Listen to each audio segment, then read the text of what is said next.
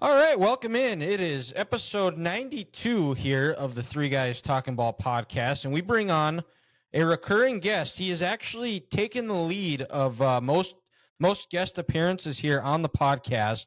But he will be tied for first after next week. But it's always great. We talked, Zach. We probably talked when it was back in June. Probably not soon enough, but with football season approaching. NDSU season 2 weeks away at US Bank Stadium.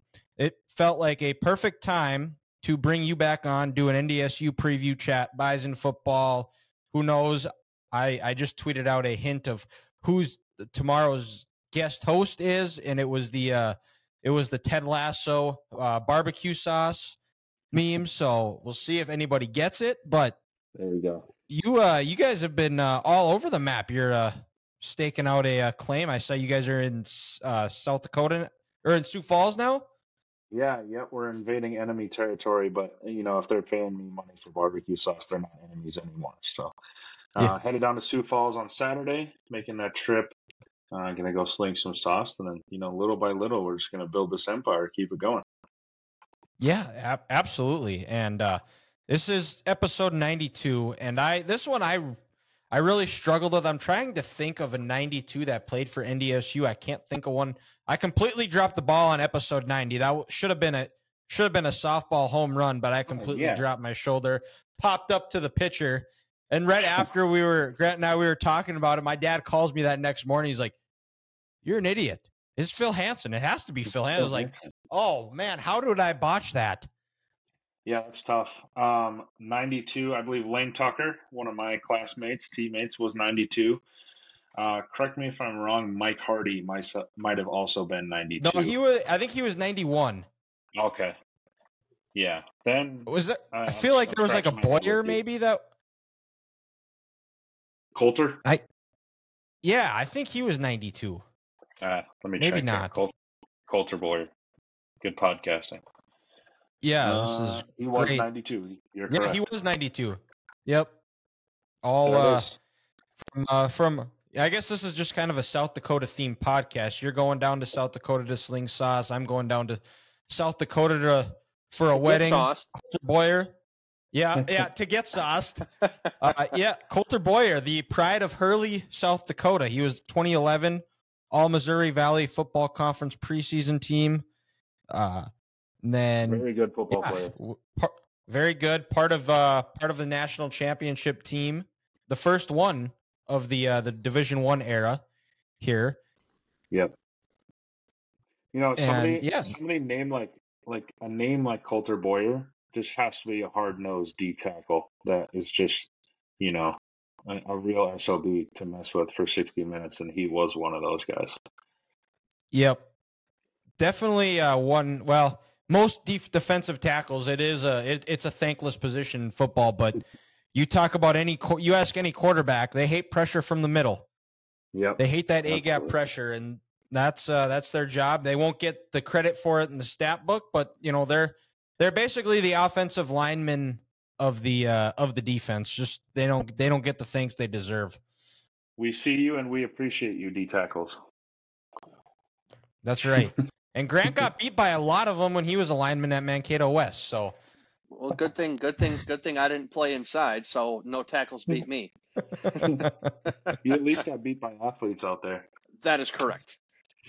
Yep. Yeah, they put me on. The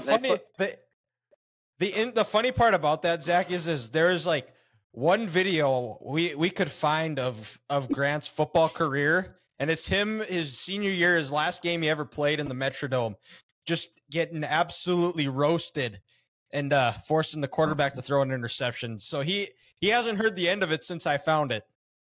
See, that's tough. It's a man in the arena situation, Grant. How do you feel? It was one of them where we're down by 18, and the whole game I was holding my own. And the one time I bit on him going outside, turned to my inside shoulder, and he just whoop crossed my face and got to the quarterback. So the worst feeling. The one time you lack on your fundamentals, and he beats you inside. Yep. Can't beat it. And now Dylan has a video of it. So. Yep. The Unfortunate. whole world, actually. Tough scene. Yeah, was it what Channel 5 put that clip out there of that state semifinal game, Dylan? Yeah, Something like that. It might have been. I can't remember. It's on YouTube. It is on YouTube. So it was rather unfortunate. His career actually was ended by at the time a future Bison and a future Bison's brother. His career was ended by Kerry Woods. Okay. And then the quarterback was James Hendrick's older brother. Sure. Got it. So I imagine you lost to Bemidji. Bemidji, yeah. Putting dots together. Yeah, that's I'm right there with you. Two of the worst moments of my life came in losses in the high school semifinals. So I'm with you. Those are also somewhere to find, and still haven't gotten over those. Need to close the yearbook. That's some of those stay with you forever. And high school is underway. The top divisions in the state kick off this weekend. The 9-man and 1A are in week 2 already. At Trinity, we had our first game on Friday. We won 30-10. We got Minot Ryan on Friday, and going up against the future Bison in Okeson, whose first name is escaping me. But let's see. I a little bit disappointed I don't get to go to that game. But when one of your best friends is getting married, that takes a little bit higher priority. So I'll be at the rehearsal dinner screaming at my phone. Coy Okeson. Yes, Coy, that's right. And he big boy. He is a stud. He's glad I only have one more year of cheering against him before now we can consider him family. So since he is going to be a Bison. So but let's talk about the 2023 Bison. The season, they kick off at US Bank Stadium, like I said, against Eastern Washington.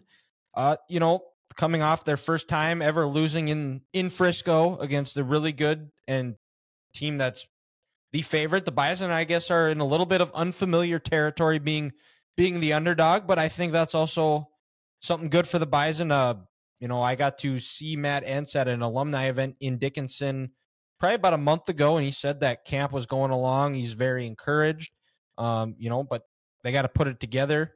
There's definitely some question marks. The secondary is a question mark.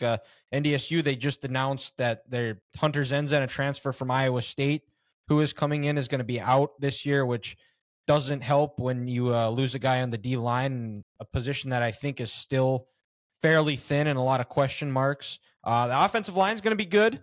You return a quarterback in Cam Miller, who I think is not as appreciated as he should be. I think, Zach, you and I both have had some Twitter arguments on that one with people. And then the receiver room, I think is going to be a very good, a positive this year. I think that was a big question mark. I think Zach Mathis has, after that Indiana State game, I think something clicked with him where he's kind of taken control of that receiver room and established himself as the number one guy. Eli Green had a really strong end of the season, along with Raja Nelson, Braylon Henderson as well in that room. Raja Nelson is going to be taking some snaps at running back, which something that you're not going to see, you're not used to seeing, is the running back room is not as deep right now, and that could change. We don't know until they start playing games, but right now on paper, it looks like it's a little bit thin. Tamarick Williams. After that, there's some question marks. TK Marshall is showing he can do some things, but he hasn't had the carries to do it. We'll see if he's able to. Having to replace Hunter Lipke. Kobe Johnson would be a nice back to have, but he's at Colorado State, and kind of just the nature of the transfer portal. But Zach, how are you feeling about the Bison team this year? It's when I look back to last year, it's kind of a context and rephrasing thing of, we use the phrase question marks. I look at these question marks this year with a lot of excitement. Guys that were really young when I was there or hadn't come in yet are going to be guys who are contributing every Saturday, week in and week out. Especially the receiver room. Zach Mathis was a young cat when I came in. I think he's 2 years younger than me. And, up until the end of last year and now this year, he wasn't that number one guy. There were horses above him. And now I think, like you said, he realized, like, not only do I have to, I'm capable of doing it. 6'7", 203, that's a pretty big target and kind of a safety blanket situation for a guy like Cam. And then you look at, like you said, the depth. Raja Nelson, this might be kind of an extreme example, or I'm going to put him in that Deebo Samuel category of like guy that is going to catch it out of the slot, could be a home run hitter, or he's going to come across on a jet sweep, and possibly a guy that could bang it just outside of the tackles too. I think he's going to be a really exciting guy to watch on the offense. And then Braylon, I think he's borderline in that Darius Shepard position of like, if it's 3rd and 6, you can go to Braylon and it's as sure as hands as you're going to find. I'm super excited for Bray. He's worked his tail off his entire career. And I think this year he's going to be able to show it. I don't know how you guys feel, but just historically, it's always been a stable of backs. Kind of splitting reps. You think of like, I believe Papa Shaw and DJ McNorton split carries at some point. You look at Samuel Jury and Crockett, but then John Crockett was so special his last year that it was kind of like, all right, buddy, here's 150 carries. Let's see what you do with them. And then he's obviously one of the most special running backs to ever play in the program. I think we're going to see something like that with Tamarick. He is a workhorse, and if he stays healthy, man, I think he can carry the ball that many times and really put the machines on his back. Excited for Cam.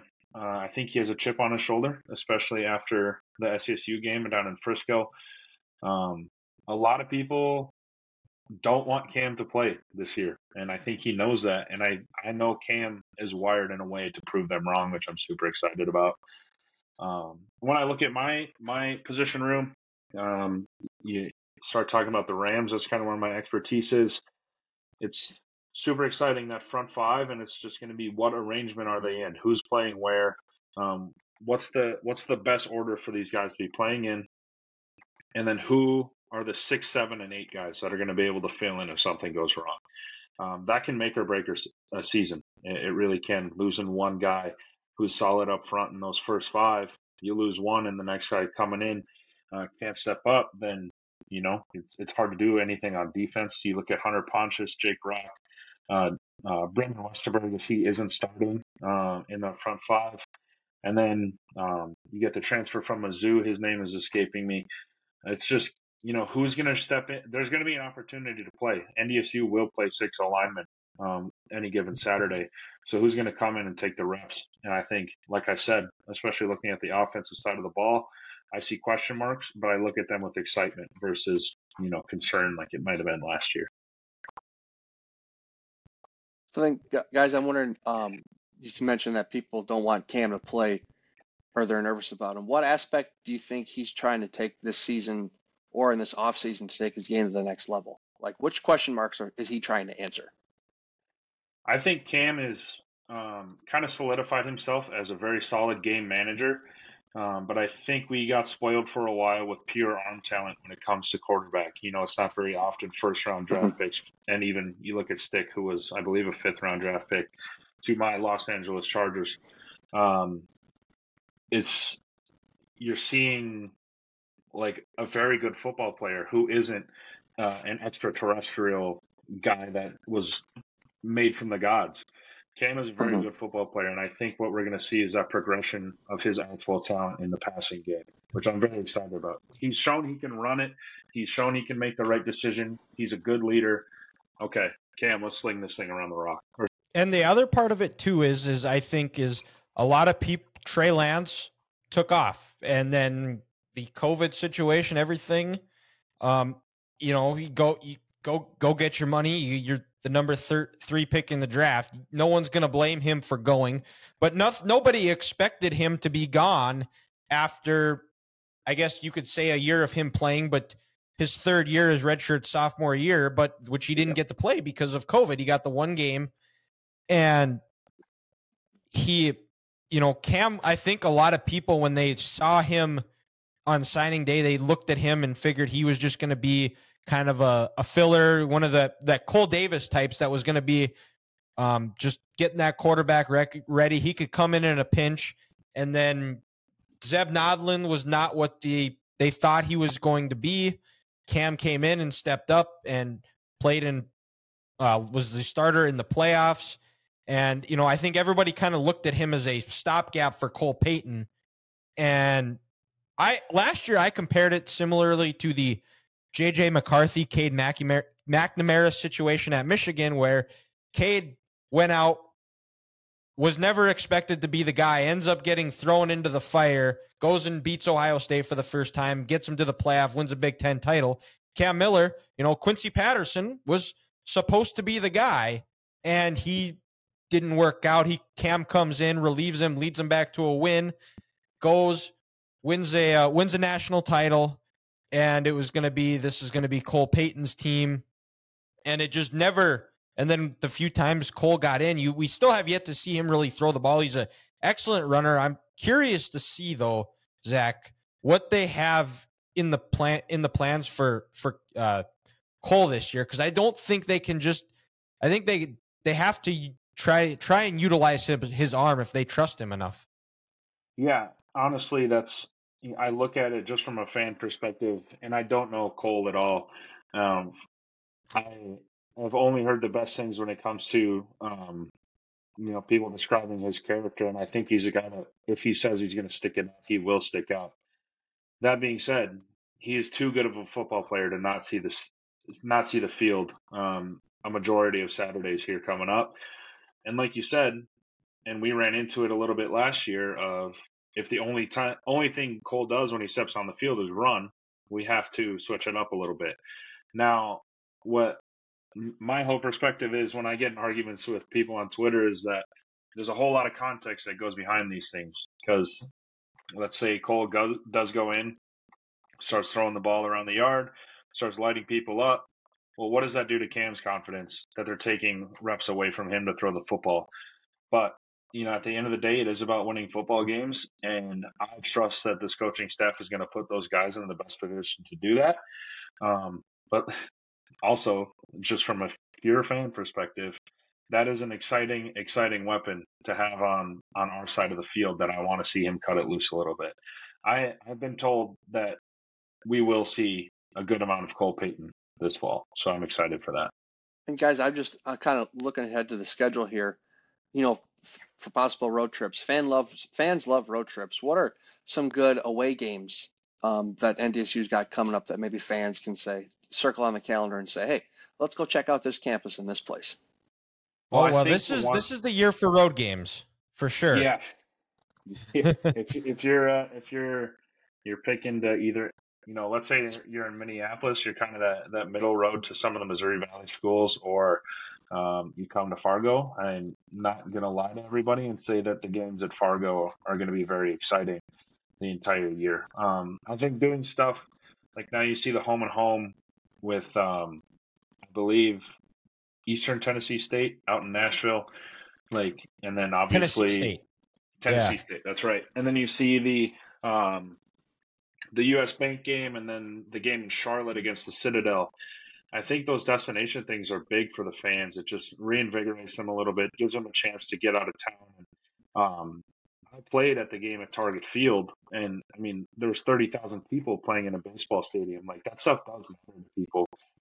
Seeing, kind of out of the norm away stadium for the Missouri Valley. That being said, I'm just going to go week by week here. If you are truly into the Bison lore and go back to and understand the rivalry, I think the game in Grand Forks is almost a must-watch, must-get to. Grand Forks is a dump. I'll scream that from the top of the mountaintops. But that is an incredible game. It's a horrible venue, but I'll give them credit. Those frat boys that barely know how to read pack those stands, and they get loud out there.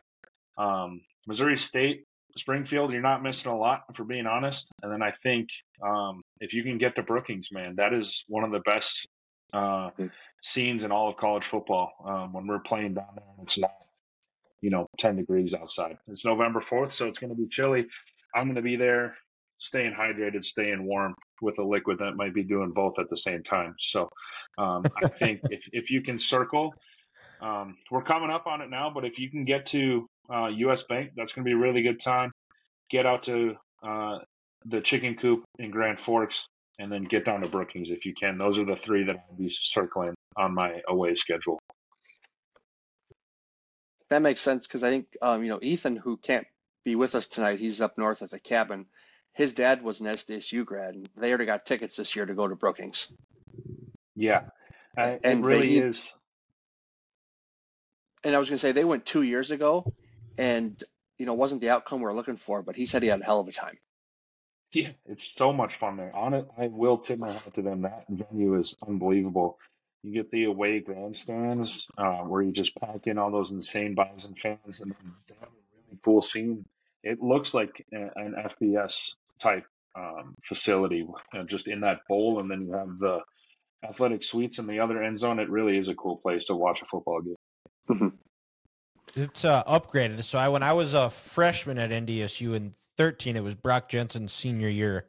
Me and you would know Mason Ankenbauer, me, him, and then his dad, and then one of his dad's buddies. We went down to the game.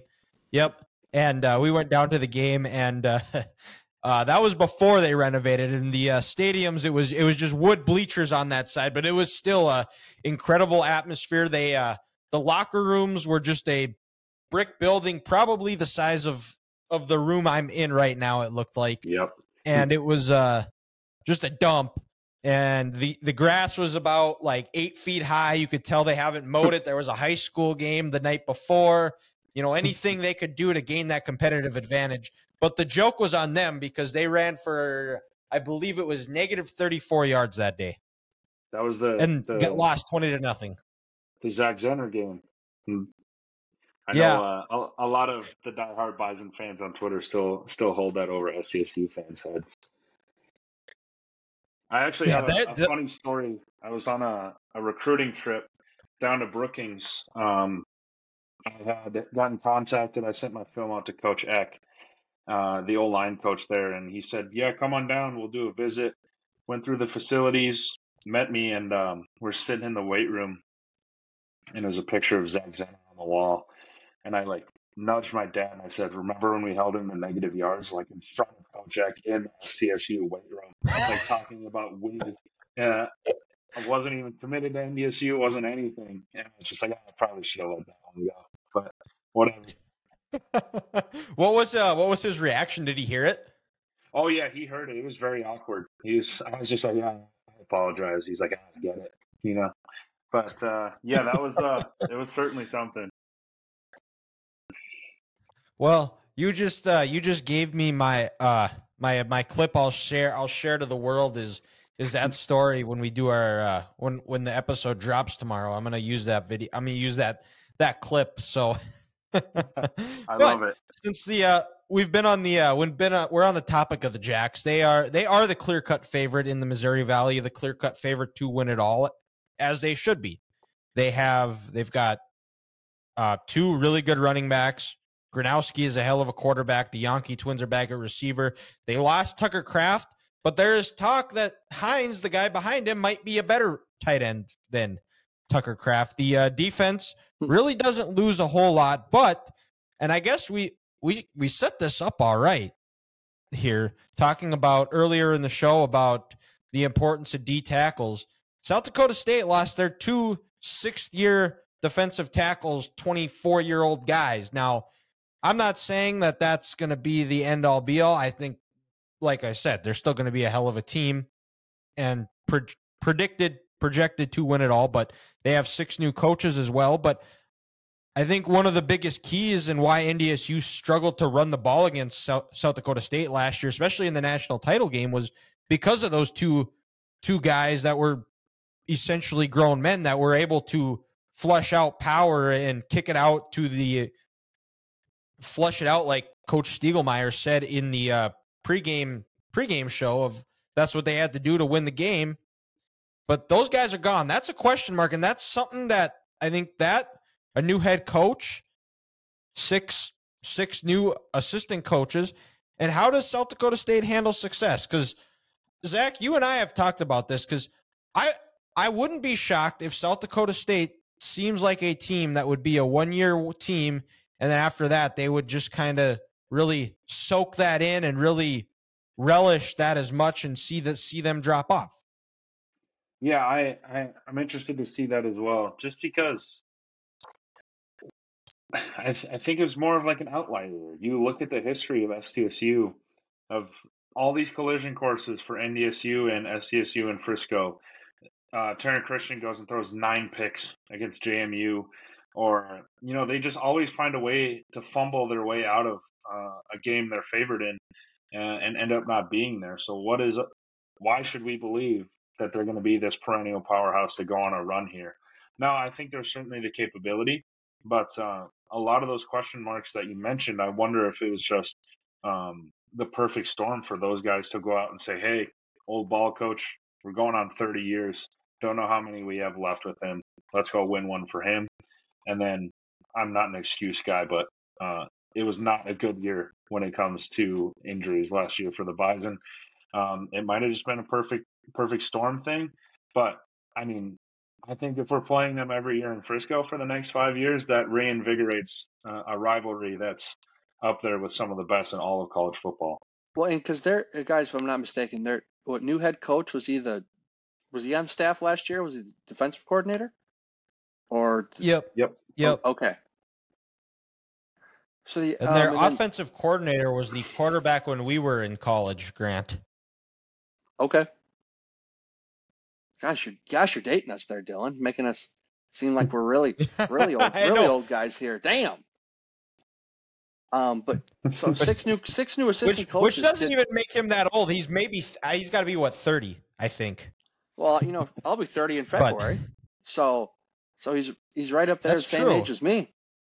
But so 6 new assistant coaches. Did they all just decide to retire with the old ball coach too? They said, "Hey, we got ours," or did they just maybe think, "Hey, it's time for a change"? Yeah, I think a lot of those guys got poached, if I remember correctly, moved on to bigger programs in smaller positions. But, 6 is a lot of turnover. I think if it's the right fit, though, like I had 3 O-line coaches throughout my career at NDSU. You adapt pretty quickly, and I don't think it really has that much of an effect. But when I don't know what, pardon the pun and the joke, but I don't know what kind of juice Stig had these guys drinking to have, the Yankee twins come back and Tucker Kraft play as long as he did and have 60-year D tackles. He obviously had some intangible about him that kept those guys on the roster for as long as he did, and I'm wondering how that's going to affect the morale, and do these really talented players decide to stick around and take another year if they have the opportunity to do so. Do you think maybe that's another part too that doesn't get discussed enough, is how NDSU got hit by the transfer portal, and South Dakota State, they're like, Mark Gronowski could go to a few colleges in the Big Ten and be the starter. He could go to Northwestern, where our former D coordinator is now the head coach. He could probably go over to Minnesota and be the starter. He could go south on I-29 and play for Nebraska. Yeah. Outside of probably Iowa, I think he could probably go to any Big Ten West school and be the starting quarterback. I don't think I'm that crazy when I say that. Like how those, or a guy like Isaiah Davis, how has he not gotten poached yet? Those NIL pockets must be deep. They must be. It has to be something, but because I mean, and there it's going on. I don't think there's no doubt. I mean, NDSU coaches have said that they've had guys or teams have tried to poach players. I know there was a rumor last year that Notre Dame was trying to poach Christian Watson to go play for the Fighting Irish. I know a few guys I played with that told me they got DMs from other colleges and said, you have a blank check if you come here. And Harbaugh has to get suspended for buying some kids a cheeseburger when there was no COVID. That's the even consider that a suspension. What are we talking about? No, but this is a bigger spectrum here. Is the NCAA? They'll govern stuff like that, but when it comes to actual things like the tampering, it's like, oh, like when real leadership needs to happen, they run with their tail tucked between their legs. Is more so what the point I was trying to get at here. But so, are you saying, Dylan, again, the NCAA should be charged with lack of institutional control for the 1000th time in their career? Yeah, essentially. But with your buddy Harbaugh, wasn't that a school self-imposed suspension? So technically, the NCAA. It was because the NCAA they worked out a deal or something, and then like it got shot so down in court. Like UNLV at the big house. Yeah, he UNLV, East Carolina, and I can't remember who the third one was, but dude, call me Hawaii. crazy. I think it's Hawaii. Yeah, no, Hawaii was last year. It was That 3-week vacation's probably somehow gonna re-energize him and have him rejuvenated for the Big Ten season. Oh, he's gonna be losing his mind. That guy's a psycho. He's gonna be like chomping at the bit to get out there. So then, is this like an NFL suspension? No contact, no with any players or coaches. No, this is an NCAA suspension where it's he can do everything. Like all game planning, everything. You just can't be on the sideline coaching. So it's not a suspension. Yeah, no, not really. It's a timeout. That's exactly what it is. So he gets to do all the work during the week, but then they say for 3 hours on Saturday, sit in a corner with your head facing the wall, Jim. You've been bad. Yeah, pretty much. Yeah, okay. Bowling Green is the third team. Bowling Green is the third team that he'll be out for. How are they going to survive? Oh man, I don't know. With how deep they are at every single position up across the board, they're screwed, man. They're screwed. Yeah. 8-4 at best is the ceiling for them, I think. They're gonna go 8-1 in the Big Ten and then 0-3 in the non-conference. You better knock on wood, buddy. It wasn't very long ago Michigan was the laughing stock of that state. Oh, I know. Man. Well, Tuck's still coming, so I'm not too worried. But hey, are you chopping wood since Dylan? Are you chopping wood since Tucker's coming?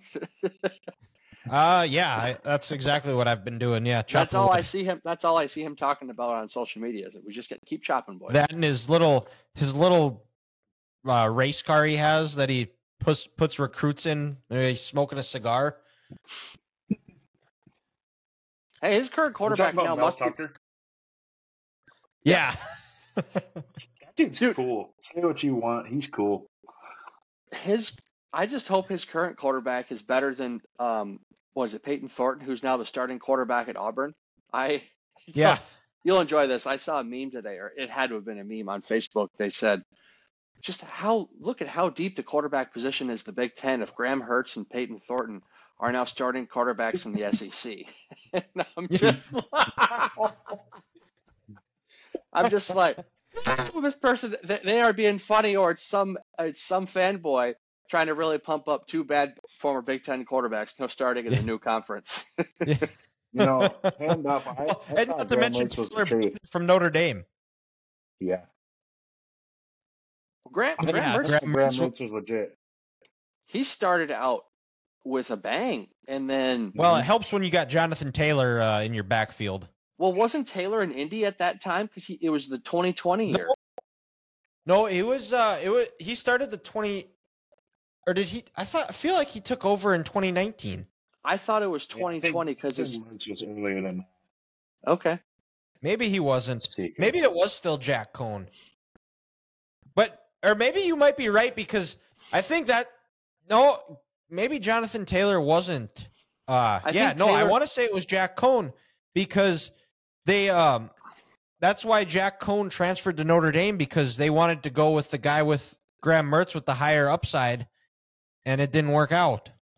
So it says in 2019, Alex Hornibrook transferred. That's what opened the door to Florida State.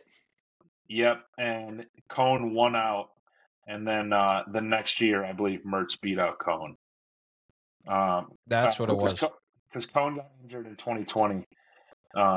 and then he came in and lit everything up. Like 17 consecutive passes, 20 for 21. I remember, I was like, that dude's legit, and he absolutely stunk every year after. Well, yeah, because I remember because it was that weird COVID year. Wisconsin played 2 games, like you mentioned, Zach, and he lit the world on fire, and everyone's like, uh-oh, Wisconsin finally has a quarterback. And then I think they had to take like a 2-game break because there was an outbreak in the locker room. And then when he came back, he just kind of nosedived, and we were just like, what happened? Cat was printing the shirts. Yes. Tough scene. That... But yeah, and then 21 was a disaster for them, and they have. We will see with Tanner Mordecai and Luke Fickell what the Badgers do. I don't think it would make anybody sad here. The other two, well, Ethan, who's not here, and then Grant, the Iowa fan, that sad if Luke Fickell and them don't get off to the hottest start. But I will put my hand up. There are like certain college teams that I'm not a fan of, but it is just more fun when they're good, and Wisconsin is one of those teams. That being said, I am a Notre Dame fan, so we'll just see how. I'm very nervous. I'll be honest. I'm nervous about the midshipmen in week 0 because that very much feels like an overhyped Notre Dame loss. If it doesn't come from them, it'll come from like Georgia Tech or a Pitt in week 11, whoever we play after we go undefeated the first 10 weeks. Well, and that's not a slouch to go undefeated against, because in those 10 weeks you have Ohio State and USC, and I think both of those games are knockout games for all 3 teams. I think if Notre Dame can come out of that 1-1, I think they're still going to. I think they have enough to where, and they win the rest of the games on their schedule. I think they should be in the playoff, and that's why they went out and got a guy like a Sam Hartman to go, because I feel like that was kind of what was holding them back the last few years, is that couldn't get them over the hump ever since Ian Book, who I'm surrounded by Notre Dame fans, but I don't talk to a lot of Notre Dame fans. But like it was one of those situations too that I think a lot of teams that have had a quarterback for however many years, where they just get it's time to be done, like a Penn State with Sean Clifford type of thing, where it was like he wasn't good enough to go pro, but he also wasn't bad enough for somebody to jump him. Right. Yeah, just kind of holding him hostage. It is kind of funny that Notre Dame is actually taking steps to kind of dispel this whole cupcake schedule thing, because not only, like you mentioned, do they have Ohio State and USC, they play Clemson 2 weeks after too. USC. Yeah, so also a very good team. Yeah, well, it's just one of those. Being a Notre Dame fan, I think this could be a year. Yeah, I don't know. Like I said, I've learned to not get my hopes up, because we'll get through. We're not going to beat Ohio State and probably not Clemson, but let's say we go undefeated in those games, we're going to lose to Wake Forest or Stanford in the last 2 weeks. That's just how Notre Dame operates. I've learned my lesson. Well, they did lose to Stanford last year and Marshall, but it was. I had fun with it. I do think I watched Notre Dame beat Denard Robinson in South Bend in 2012, I believe. That was a 13-6 disgusting game, but it was awesome. That was a terrible game. That was like one of the worst football games I've ever watched, I think, where neither team wanted to win that game. I think there was like a combined 10 turnovers. Yep. Denard Robinson and Tommy Rees, just two equivalent athletes. And then didn't he get? I think he got benched for Everett Golson too, didn't he? Yep. And that was kind of when Everett took over and ran with it. But since we're talking FBS, have you gotten to see watch any of the Swamp Kings documentary yet? I have not, but I honestly am kind of hesitant because of the reviews. And the previous documentaries that have been put out by this documentary, what is it like? Untold. Untold. Untold. This whole series is kind of like paints these very unflattering people in very flattering positions. And apparently there were some very, very key things critiquing Urban Meyer that are not in there that kind of turned me away from watching it. This I haven't finished it. I'm through the first 3 episodes, and it's an Urban Meyer puff piece. It's really because it opens with them talking about the previous coach, how there was a bunch of discipline issues, players getting arrested, all of this, and it's like, do we have to pull up the rap sheet of like what was all going on there? And like after they won the national title, they talk a little bit about it, like where there were a couple of things, but there's so much more, like Cam Newton stealing a laptop, then throwing it in the bushes and the police finding it.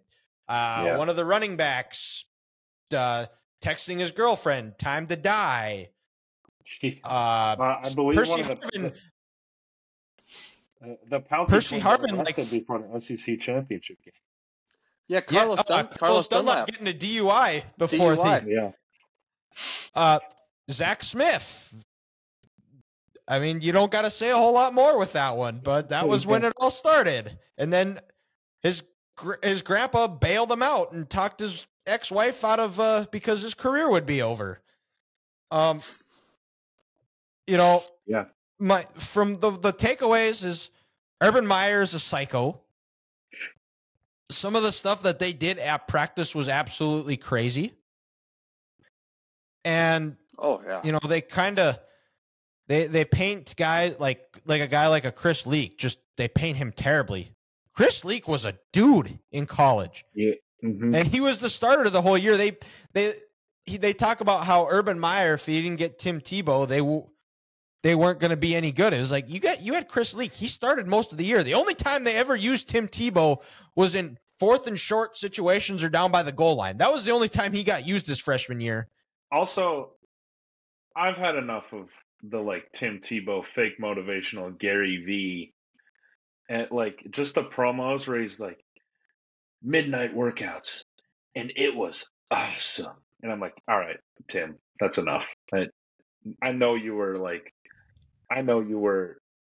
obviously the whole storyline with him was that he was saving himself for marriage, but like I know you were around there still being a college athlete. What are you talking about? Acting like you were this narration. So, it's funny they're talking about Brandon Spikes, and they were like man, like Tim was the only one that wasn't partying or out drinking or doing anything like that.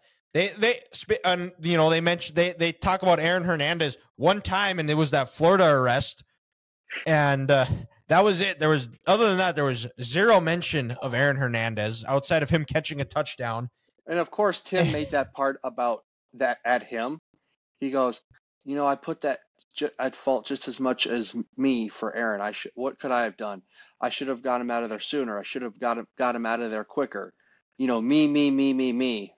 Just trying to pump up the Tebow brand. It's like, and his voice changes all the time on how he's talking about something. If he's talking about their midnight workouts, it was intense. I loved it.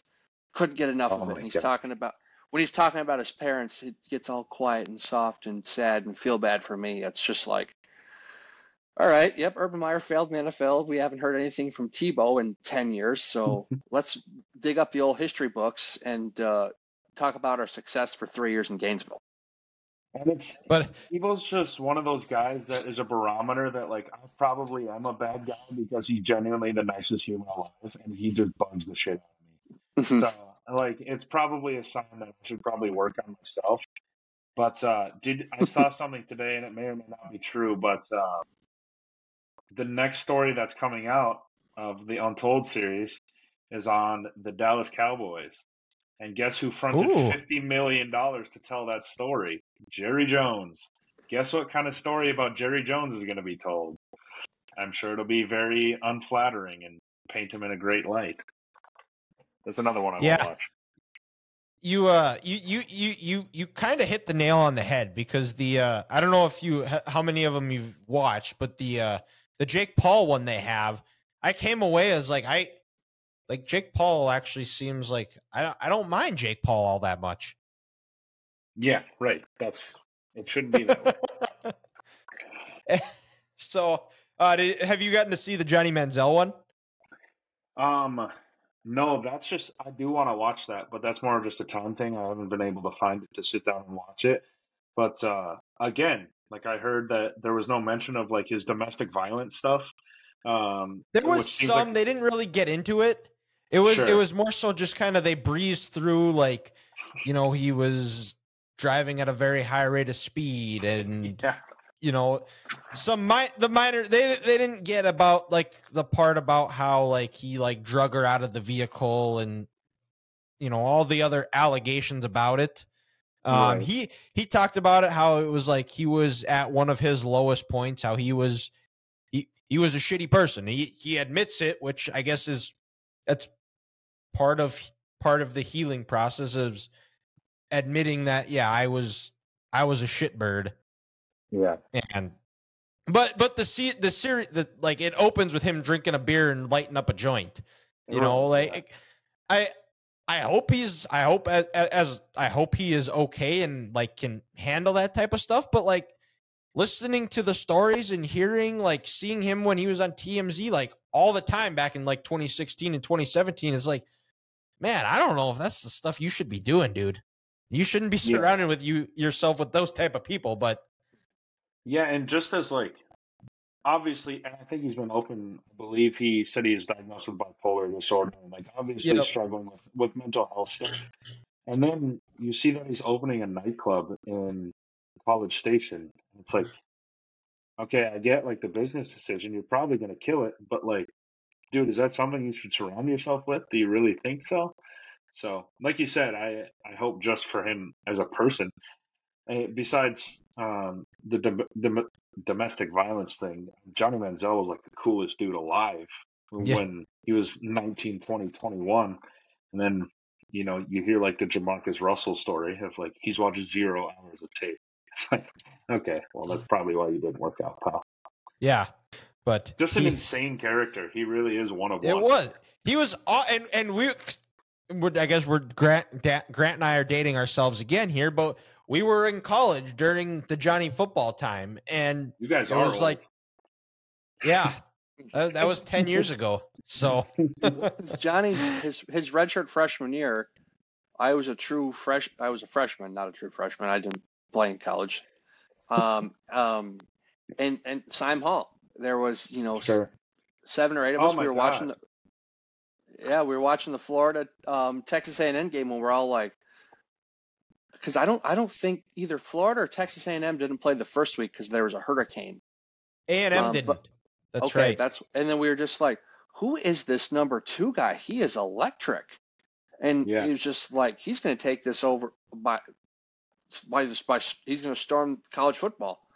And, here we are 10 years later, like, it seemed like it was just yesterday. Yeah. And I always just have it burned in my head of the Alabama game when they're in all whites and he's like, he fumbled the snap and then hits Mike Evans like 50 yards on a rope down the field. It's like, who is this guy? Literally nobody else played football like him. And he was fun to watch. I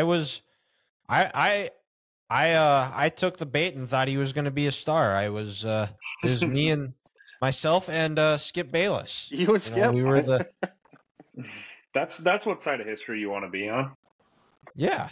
Well, I've already established myself, Zach, as the Skip Bayless of the show. I'm the most hated man in Kansas City. I don't know if you saw the video of when we reviewed quarterback. I just like him, just the most ultimate spin zone of like passion. No, he's a bad teammate. He swears at coaching. He's not coachable. Yeah. And he swears way too much. And 8,500 views on TikTok, and like the comments were like, this guy is an idiot. You should never be allowed to talk again. It was all, and then like there were a couple that were like, okay, this is a joke, and then they're like, okay, yeah, this guy's just saying this. Like, there's no way this guy can be this dense. That's the difference between Skip and I. Is I don't believe half the stuff I say. Skip believes all of the stuff he says.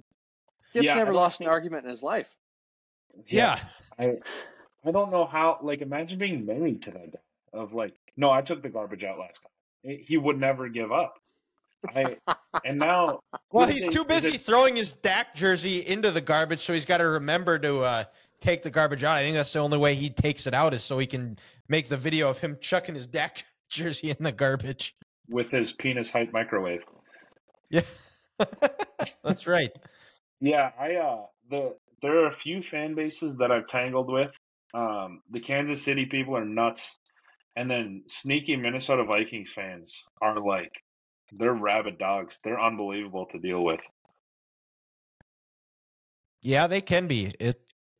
Well, I'm glad that you didn't mention Cowboy fans. I guess we're good there. Not one to brag, but Grant Zach. Grant has said, these are his words, not mine, that I am the most tolerable Cowboys fan he's ever met. Yeah, you're the shiniest turd in the world. Yeah. Right. That's right. He's the best looking pig with lipstick on. Yeah. Yeah, there's just no good way to paint it. It's Cowboys fans are like, they know they're sad and depressed, so they're almost not even fun to pick on. No, you just say like, that's it. And 93 was your last year, and that's it. It was actually 95. Same thing. But that was the year I was born. I think I was 2 weeks old, and there's a picture of me with that because at the time my dad's not really a fan of any team now. I guess you could say it's the Vikings, sure. But he grew up a Steelers fan. So there is a picture of me 2 weeks old, dressed up of both him and I in Steelers gear when the Cowboys won their last Super Bowl. That's great. My dad is a Bills fan, so I had Cowboys fan hatred instilled in me. Why is that? Why would a Bills fan be mad, have hatred for the Cowboys? I don't understand. Now you're just being petty for something you never saw. You weren't alive for those. I gotta feed into the stereotype a little bit. They're so funny to mess with though, because I'll just send a picture of Emmitt Smith in a Cardinals jersey, and that does it, and that's enough to piss him off. Speaking of, I have been completely engrossed by this topic since I heard. Basically, my entire personality is pardon my take, and they just play 24/7 in my head. But they did the holy shit that guy played there. And it's just been completely entrenched in my brain for the last week. Oh, it's so true. There's so many of them. I don't know if you guys have any you can rip off your head, but I have screenshots of some of the best ones. Speaking of the Bills, Thurman Thomas was a Miami Dolphin. That's disgusting to see. Darrelle Revis was a Chief, as you know, I imagine. Yeah. Closed out his career with them. Jason Taylor was a Jet for his last few years. I remember that one, yep. Yeah, and Hard Knocks. Chris Carter was a Dolphin. That's that one that comes to mind. Patrick Ewing was an Orlando Magic. He was also a Seattle Supersonic. Yeah. Yeah. Olajuwon being a Raptor is disgusting in my head. And then this one is gross too. Just photo proof. Jerry Rice was a Bronco. Yeah. Whoa. That and a Seahawk. And a Raider. Yeah. Yes. And a Raider. I didn't know this about it. I obviously knew he played for 20 years or whatever, but he was 43 and he caught 90 balls for 850 yards when he was 43. Just insane. Yeah, that's why you have a gold jacket. Yeah. But have you listened to the episode of him on Pardon My Take where they go over his stat line for some of his games, and it's just ridiculous. Like if you had him, Yeah. because it was the pre-fantasy era. They talked about, I was like, man, I wish I would have had you in fantasy, because it was like he would have had like 70 points. Yeah. Yeah, I think Bruce Smith was a Washington R word, and so was Sean Alexander, which was Deion troublesome. Sanders also for 1 year? He was, and I think he closed out with the Ravens, which is weird. Yeah, he did. Yep. Yeah. I knew Ed Reed was a Houston Texan for a minute, but he closed out with the Jets, and seeing that was very gross to my eyes. Oh, that's right. Yeah. So that, like I said, I just had to talk to somebody else about it because it's just been torturing me for a week.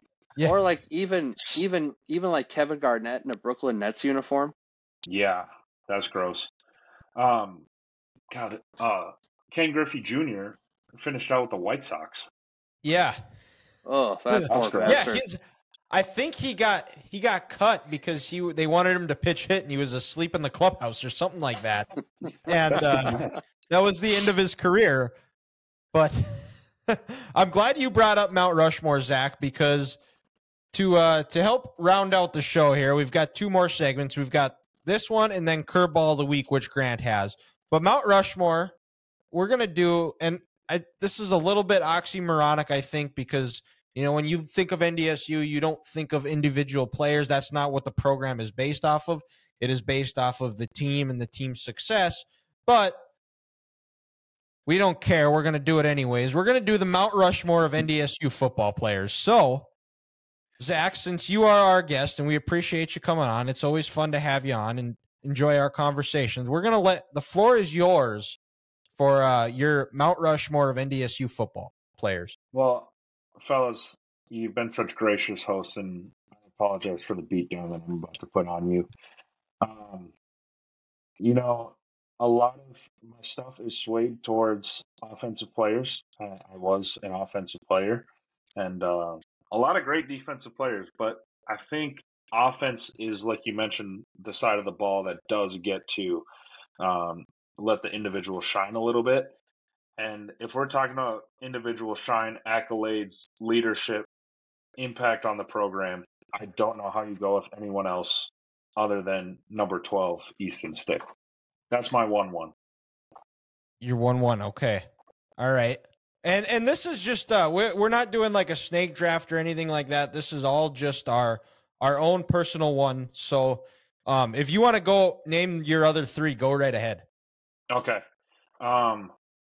Good, because I prepared for like a snake draft, and like I have 25 guys on the board just because I was worried I'd have to pick and be strategic. You did your homework. I'm impressed. Yeah, I was sitting at work today and I wanted to do anything else. My second pick, a guy I was fortunate enough to play with and still am good friends with today. I have to go with Mr. Drake Animus himself, Cordell Volson. So Sticky and Cordell. I really think we're going to look in 30 years and Cordell is like the guy that we advertise as Bison Brand. He is Mr. Bison. And like I said, very, very fortunate to have been around him and lucky enough to call him a friend. Number 3, I have to take the guy that was genuinely the most dangerous human as far as impact on the game to play on that side of the ball, in my opinion. Marcus Williams. It was just an entire side of the field was shut down. And then, he shuts you down for 3 plays and he drops back to receive the punt and he'll house that on your head too. Just an absolute weapon. And I mean, 6'2", 200 pounds, like a huge corner by NDSU standards, was an NFL guy, one of the best athletes. And like I said, you just go watch that U of M last play of the half when they're playing that TCF, when Colton Hegel just pitches it back, it bounces perfectly, and Marcus is off to the races.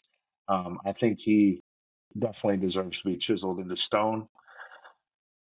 This is where things get difficult. Because if I could have a Mount Rushmore with 10 guys on it, I would. But I'll save them for my honorable mentions. They get the plaque at the base of Mount Rushmore. I keep going back and forth now. I think I'm going to take Mike Favor, one of the only NDSU players to be in the National College Football Hall of Fame. Helped coin the term the Rams, Sam's Rams. Basically was part of setting every tradition that came along with being an offensive lineman at NDSU. He was a center. He wore 57, so I looked up to him a bunch. And I think he's a guy that, like Cordell, is going to be on the hallways of the tunnel of the entrance for eternity. Oh, great choices. The Mike Favor one, that is a very underrated one. I did not think of here, so I might have to reconfigure my Mount Rushmore. But have you read Ed Kolpak's book, Jeff's dad's book about the history of the Bison? It goes back from like 64 to like 89 or something like that. Have you gotten a chance to read that yet? Yeah, that's I mean, those might be the most fascinating years, especially because yes, that is just lore to me, and even lore to my dad, who like eat, slept, and bled green and gold. That's a little bit out of his age range, but still guys that like he grew up watching playing and heard the stories about. And like I said, those are the guys that legitimately laid the foundation, these baby steps that got us to where we are now. Yeah, absolutely.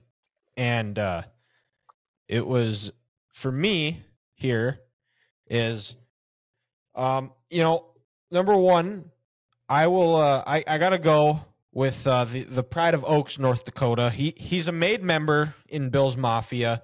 Really, the kind of, when you think of NDSU, you think of this guy. It's Phil Hansen.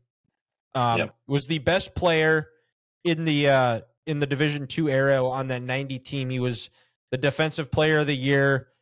Showed up from Oaks, never lifted a weight, was farm strong, but then got in the weight room, became weight room strong as well, and then all of a sudden he ends up having an 11-year career in the NFL, virtually unblockable. Phil Hansen, is on number one, is my first one. And number two, like you, I think you can't have a list without Easton Stick. 3 national titles, the winningest player in NDSU history and in FCS history.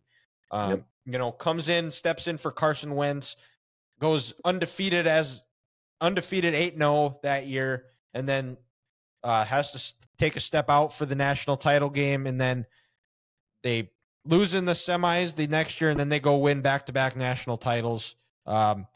Easton Stick now having a good career for Zach's Los Angeles Chargers. I think he made himself some money this preseason. I'm very excited for him going into next year. By the way, I just have to jump in about Stick. I don't think it can be overstated of how dominant of a football player he was. It was almost like Steph Curry level, Mahomes level, not that level of echelon of talent, but the fact that every time they are executing a play, you think it's going to go in their favor. You never saw like bad decision interceptions from Stick. You never saw balls on the ground.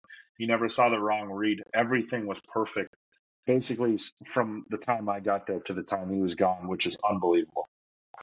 Yeah.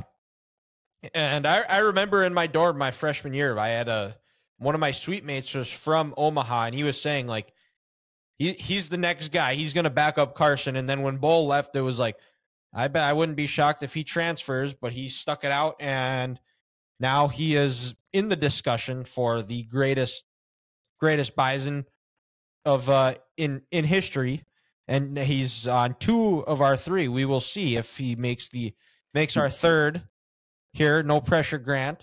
But number 3, I think you got to go with, and this might be controversial, but Brock Jensen. He was not the most by far not the most talented quarterback that ever played for NDSU, but he had all those intangibles. He would, gritty performances. You look back to the 2011 game against Georgia Southern, his flu game, runs 55 yards to the house to seal the victory. The next year, yeah, the turf toe, and then the next year runs QB power. The drive against Kansas State, 3-0, essentially Well, technically, no. He'd be 4-0 against Division I FBS teams. Two of the three that he dominated. The other one, I guess, he was the backup in, but really got NDSU on the trajectory. Won them their first FCS national titles. Brock Jensen's my third. And then my fourth. Right-handed Tim Tebow, baby. Yep.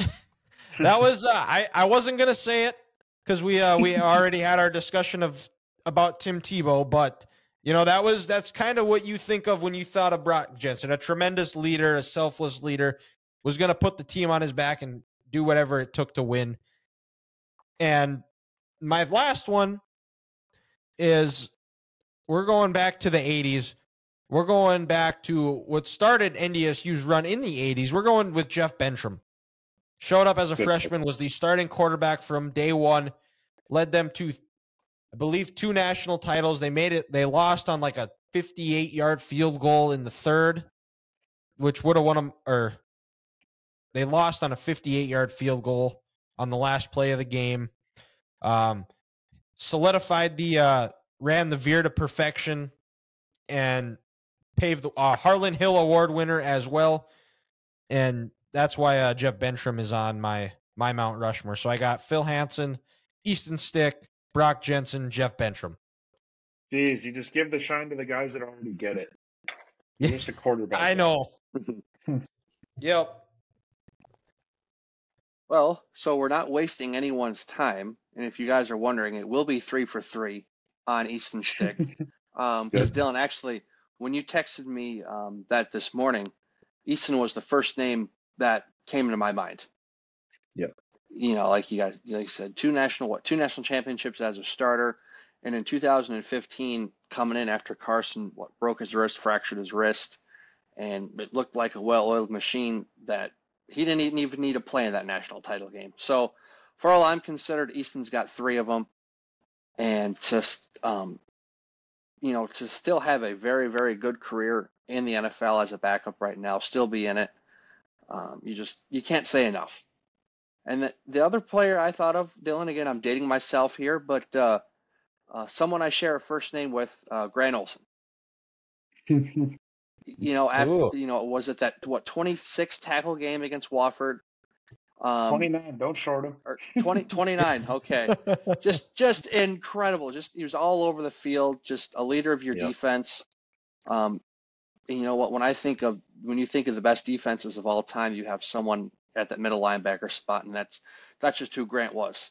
And that was my first year seeing it live, seeing in person, just like this dude is flying all over the place. Mm-hmm. He's got to be up there. And then that's a good pick. We'll give a little love here to the offensive linemen, guys. How about Billy Turner? We talked about when Marcus Williams is on the field, Zach, how you could shut down one side of the defense. Well, when Billy was on the field, you didn't have to worry about sending help that man's way. Yeah. He could shut a guy down, and how dominant those offensive linemen were, from 2011 to 2014. And, not shortchanging any other group, but especially those teams right there. He was just the mainstay. And to this day, the biggest person I've seen in person, you see them walking around campus with a 4XL sweatshirt on. It's just like, this is a mountain of a man right here. So we're going to go Billy Turner. And then my last one here, we're going to go away from the players, and I'm going to go with the coach. I'm going to go with Coach Kleiman. Being there for those first 2 national titles as defensive coordinator, or first 3, and then coming in, taking over a program that was already at the highest level, and to take it even higher than what we thought humanly possible. Sure, he leaves to go to Kansas State in 2019, but that 19 team was just so dominant too. He built that up, and just what he did as head coach to, like I said, keep the program where it was and somehow take it to a higher level. I think I've got to give some credit to Coach Kleiman there. So, Easton Stick, Grant Olson, Billy Turner, and then Coach Kleiman. I like that 4. I think the coach Mount Rushmore, if one spot was reserved for a coach, I think it would be a very interesting discussion to have on Twitter.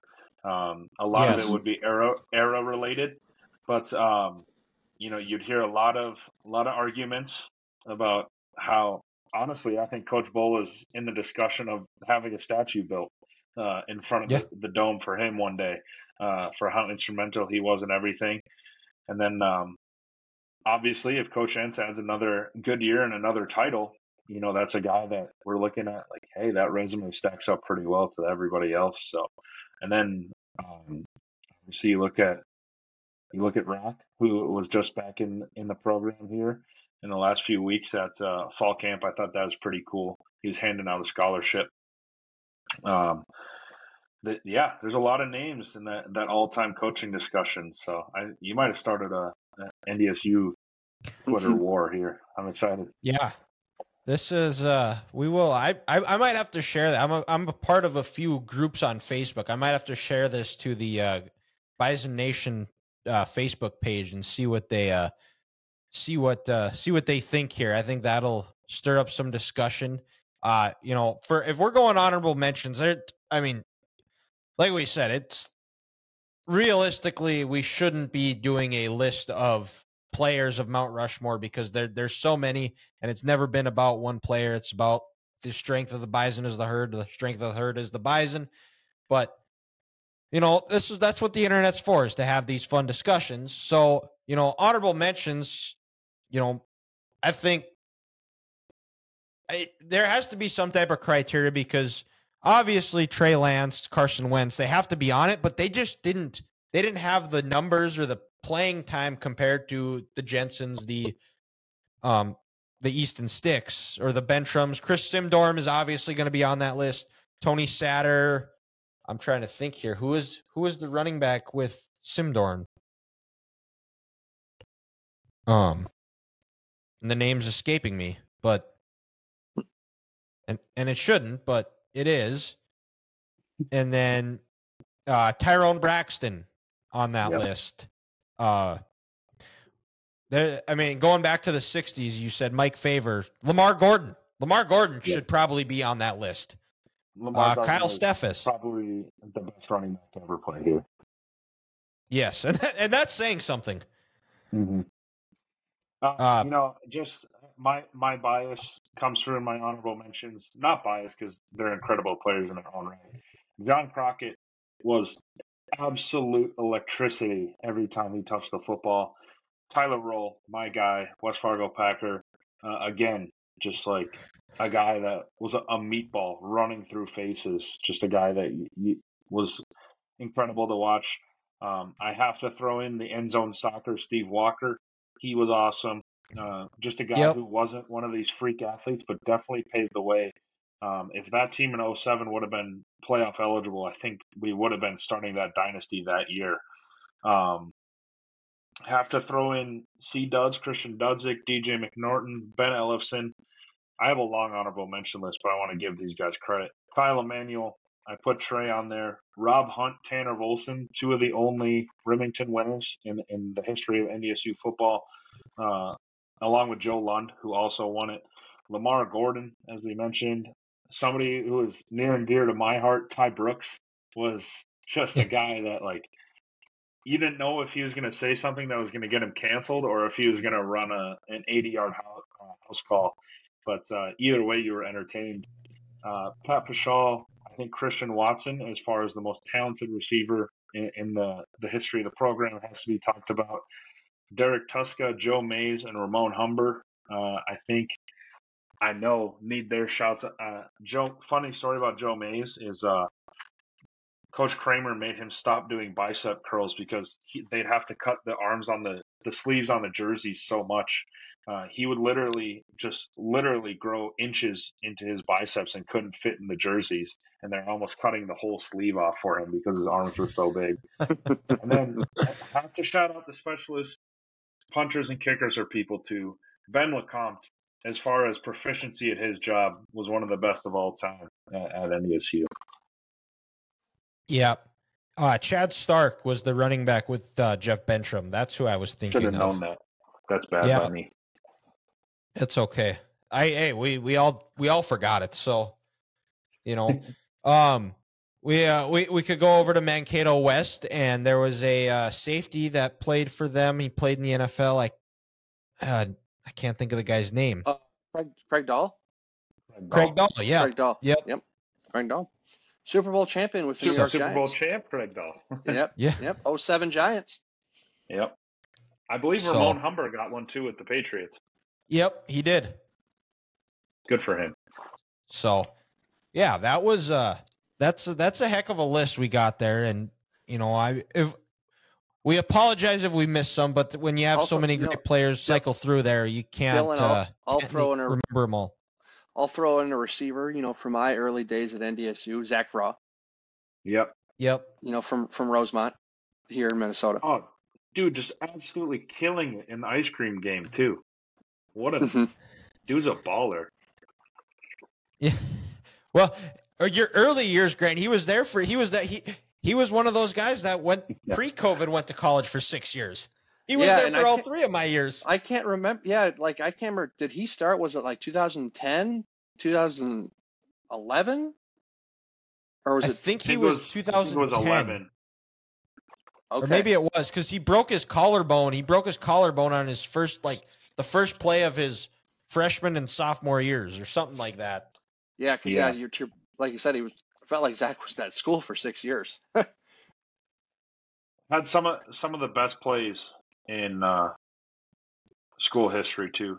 When he mossed that kid from Western Illinois, pulled it over his back. I was in the corner for that one. I was in the corner there. If you watch the video, there's me jumping up, standing down, putting my hands up. Zach Frost he got there in 2010. Was his first 2010, game. Okay. And since we're on the receiver train, Darius Shepard, RJ Erzendowski can be thrown in there as well. Yeah, as far as big time plays that will go down in history, I don't know if you can argue from the receiver room about anyone more important than Erzendowski. Think about the Illinois State national championship, and then basically every other time that we needed a big play. And then I think about UNI homecoming in 2015, I believe. 2015, yep. When Shep caught the wheel route in the corner of the end zone, that was unbelievable. And Shep, just genuinely one of the greatest humans I've ever met in my life. So also a Charger. We're living good right now. Need him to make the team, and we're rolling. Gonna beat those damn Chiefs. Right. Yeah, I agree. But now with that, we will we'll shift over to our last segment of the show and wrap up here. We'll kick it over to Grant for Curveball of the Week. So this week's curveball comes from my good friend Derek, coworker, colleague, friend of mine, avid listener. Shout out of the Derek. show. And he said, "Hey, I got one for you someday." And the last time I had a curveball, I went somewhere else, but I remembered from what he told me. So guys, I want to know, when you're having a burger, what are your ideal toppings on top of, like I said, anytime you're having a burger and fries, what are you putting on top of that? So it depends, because I'll get weird with a burger. If I have the time and patience, I'll do the peanut butter and the jalapeno jelly. But just a mainstay, a Tuesday night burger, I'm a lettuce, pickles, raw white onions, ketchup, and mayo. Throw some bacon on there too, if we have it. That's a all-American classic burger. That's what I need. What type of condiments are you putting on there? I'm just a ketchup and mayo guy. I know that's kind of counterproductive to what I do in my line of work, but you get weird. Throw some dill pickle mustard on there if you're feeling fancy. But like I said, I don't know. I think it comes from my endearment to Culver's, which I think is the best fast food burger, by the way. It's too late in this video to get in this conversation and start that fight. But mayo and ketchup, you get the crunch of the pickles and the onions. You cut through all the fattiness with some lettuce, and man, that is a home run. It goes without saying too, I need American cheese. I need the plastic yellow stuff on there. The good old Kraft single. Absolutely. Can never go wrong with some Kraft singles. Mm-hmm. But I'll go next here. I'm similar to you, Zach, though. I I like the the lettuce, tomato, pickle, the white onion. Usually only get that when I go to restaurants. Occasionally, I will if I'm feeling really adventurous, you could say, I will go and splurge and get some onions and tomatoes. But usually I have some pickles at my house and some. What I like to do is if I'm grilling it, is put a little bit of some Big Deck barbecue sauce on the burger, and then you put cheese on it and let it melt. There, you got something there. Bacon, and then with ketchup. And similar to you, I'm not huge mustard on the burger, but I do like mayo on my burger. So that's sounds real original, but you know what? Sometimes you just gotta go keep things simple. There's beauty in simplicity, and that's the way to go. Sometimes to go forward, you have to go back. Yep, exactly.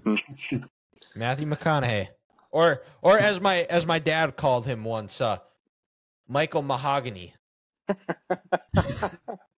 If I ever write under an alias or if I start a blog, I'm gonna have a character named Michael Mahogany. That's a great name.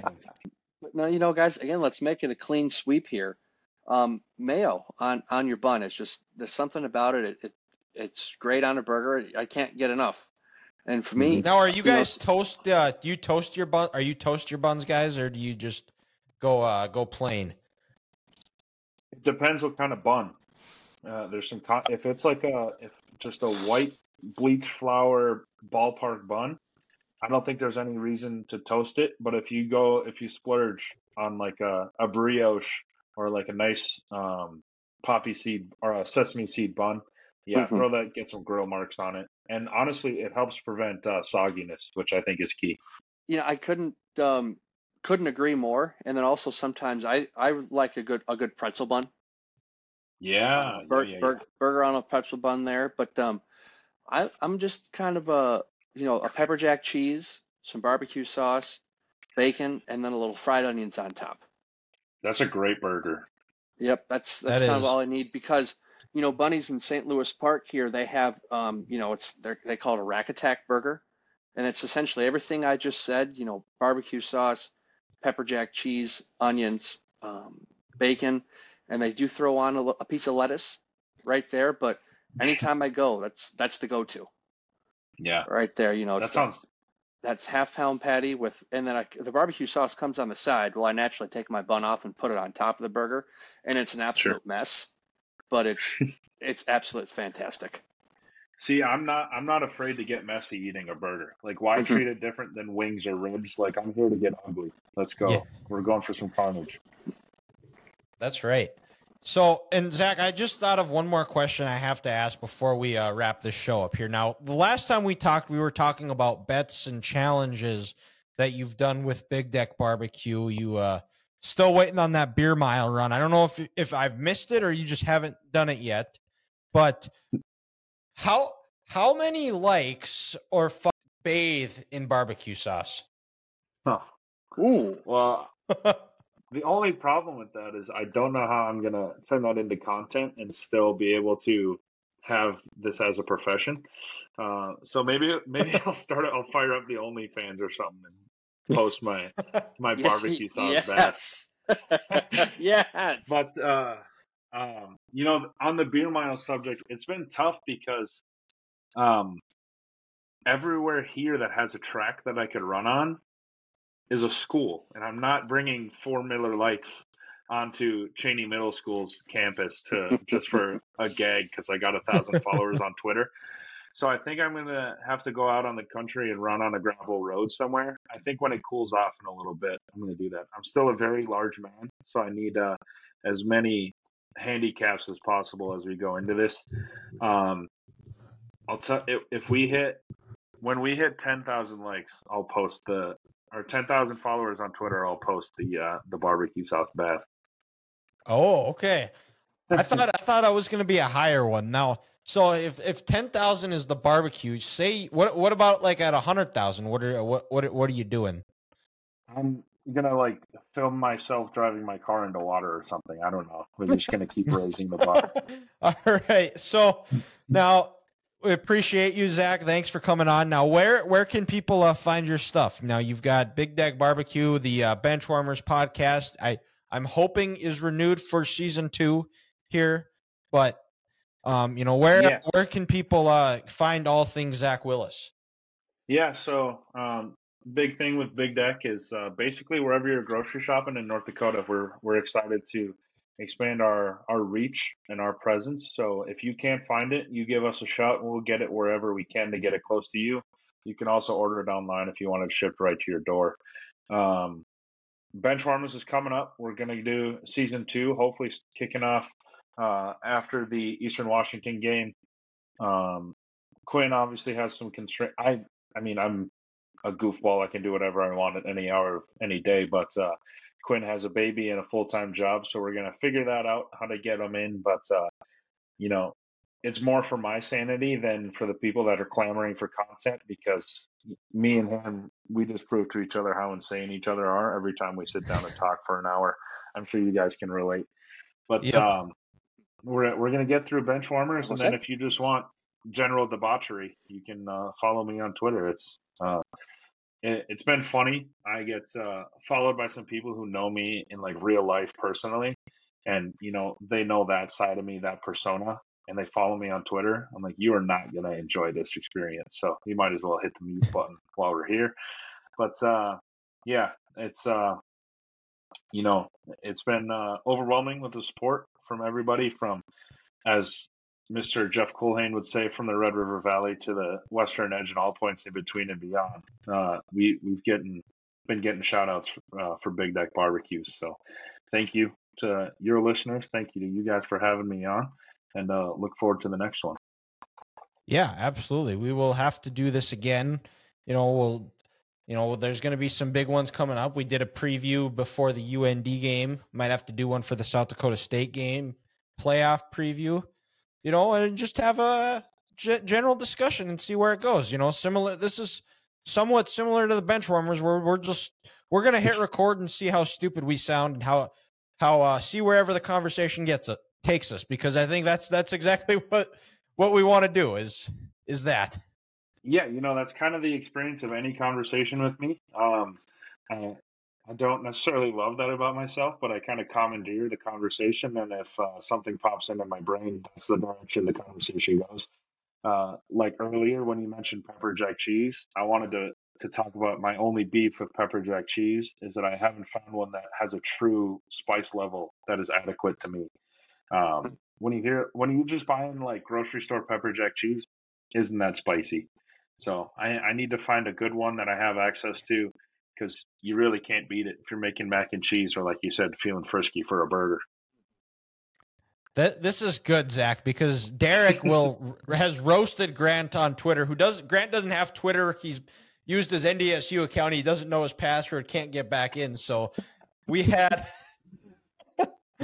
Grant cannot handle spice like you and I can.